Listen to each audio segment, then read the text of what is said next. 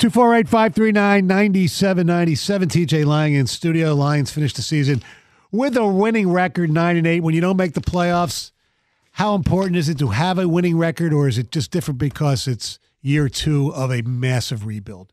I think it's just different because you see proof, right? Now, from the players' perspective, sure, the guys that know they're going to come back, like, yeah, I think you've set a different level of expectation going into the season next year, right? Going into the offseason, should say. But I don't necessarily believe that you can carry momentum year to year. No. You know what I mean? Yeah. The roster turnover is so big in the NFL.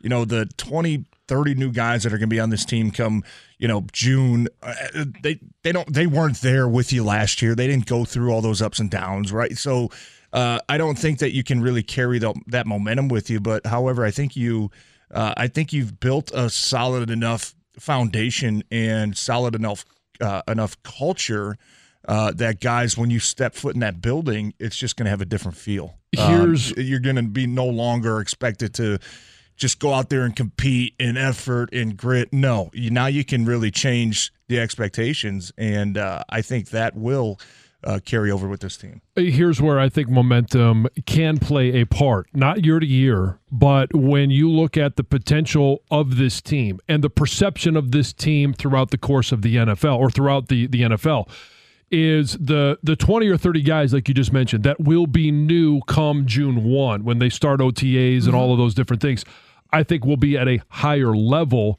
than there has been before. They have the ability to go out and spend some money in free agency. Detroit now looks like an attractive destination because I think there are a lot of players across the NFL that would like to play for a coach like Dan Campbell. They don't want to play for him necessarily as a coach that's 3-13-1, but a coach that is now 9-8, and there's a lot of positive feelings about the Detroit Lions and the potential for next year.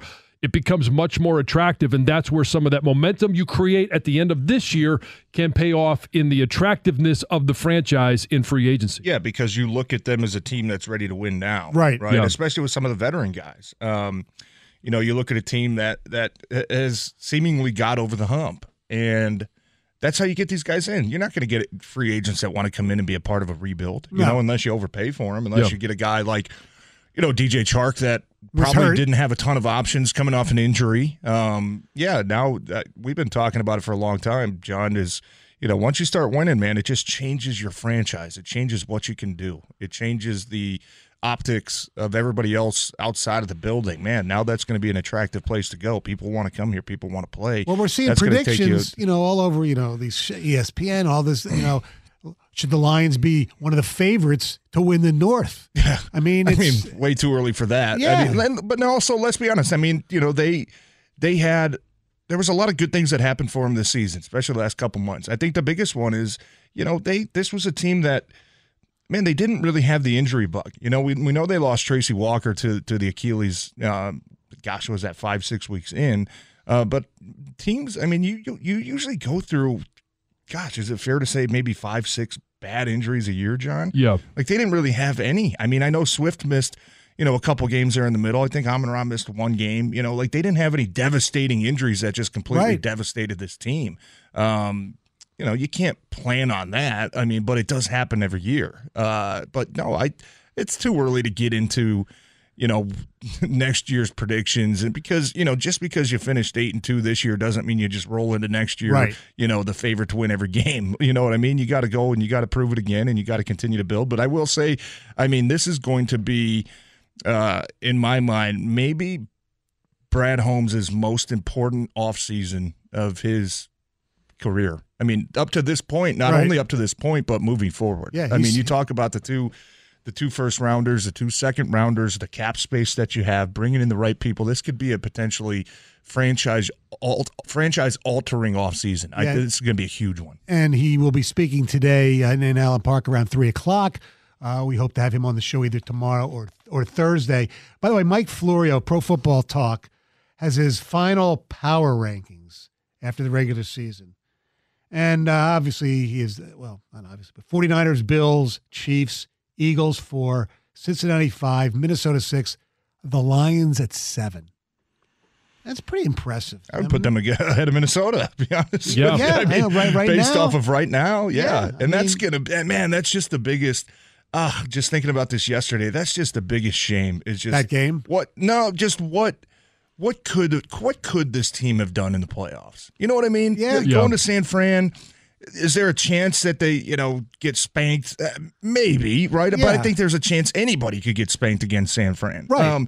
Or could this have been a team that maybe just kept surprising people? You know what I mean? Like this year of all the past seasons is just like you just wanted to see it. You know what I mean? It's we're all thrilled with what they did. We're thrilled with the turnaround. We're thrilled about the optimism of this team and franchise moving forward. But what could they have done, man? Like just you've seen them play against really good teams the past couple months, right? And it's just like, my goodness, man. I don't know if they could have carried this momentum, and gone off to be like the Bengals from last year all the way to the Super Bowl. I don't know, but I can't firmly tell you that I would have picked them to lose against any of these opponents. You know what I mean? Right. Like the way they were playing was just like, man, I feel robbed. It's just a shame. They were one win away from being in the in the playoffs, and quite honestly, they were a tie away. If the Giants and Commanders don't tie, they win that tiebreaker over the Giants. But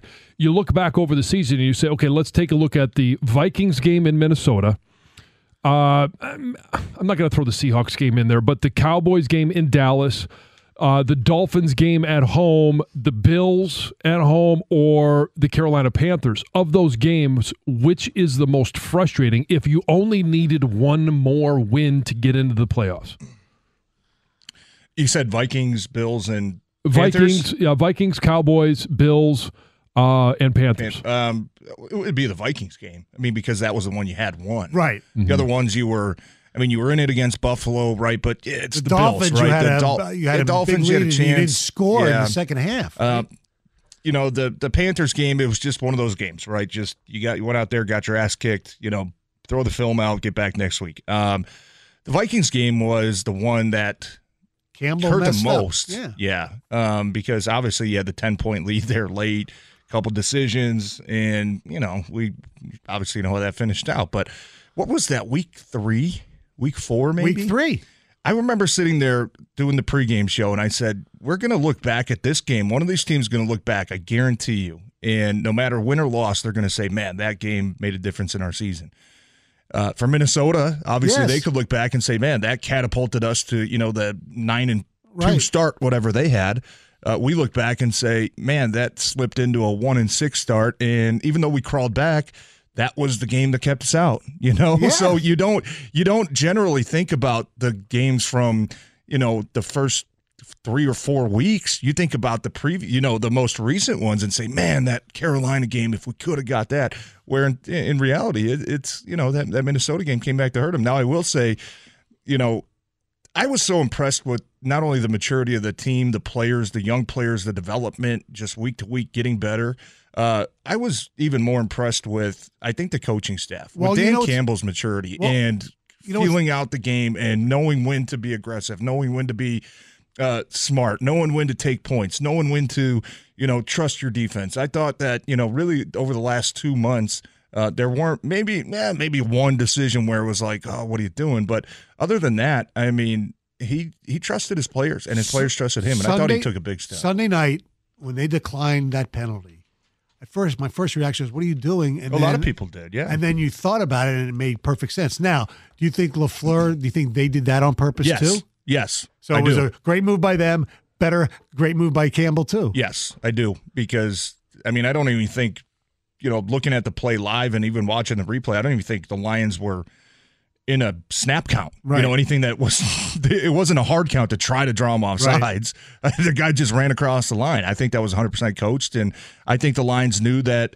no, we need to decline this, pick this up, give ourselves another fresh 4 downs rather than only having 3 downs, you know what I mean, to get the first down and let them burn the timeout plus the 2-minute warning. Now, how many times have we seen the Lions get the ball back with, I think it was 3:30 on the clock. Other teams got all 3 timeouts plus the 2-minute warning, and finish the game with the ball in their hands. I don't think we've seen that at all this year. Right. It seems like we know how this goes. When you're going to get a stop, kick a field, and they're going to go. Aaron Rodgers going to get the ball back. Even the first one against Green Bay, you thought, he's going to do it. Yeah, all right. Well, close it out with the ball in your hands, man. It was just a great way to finish the season.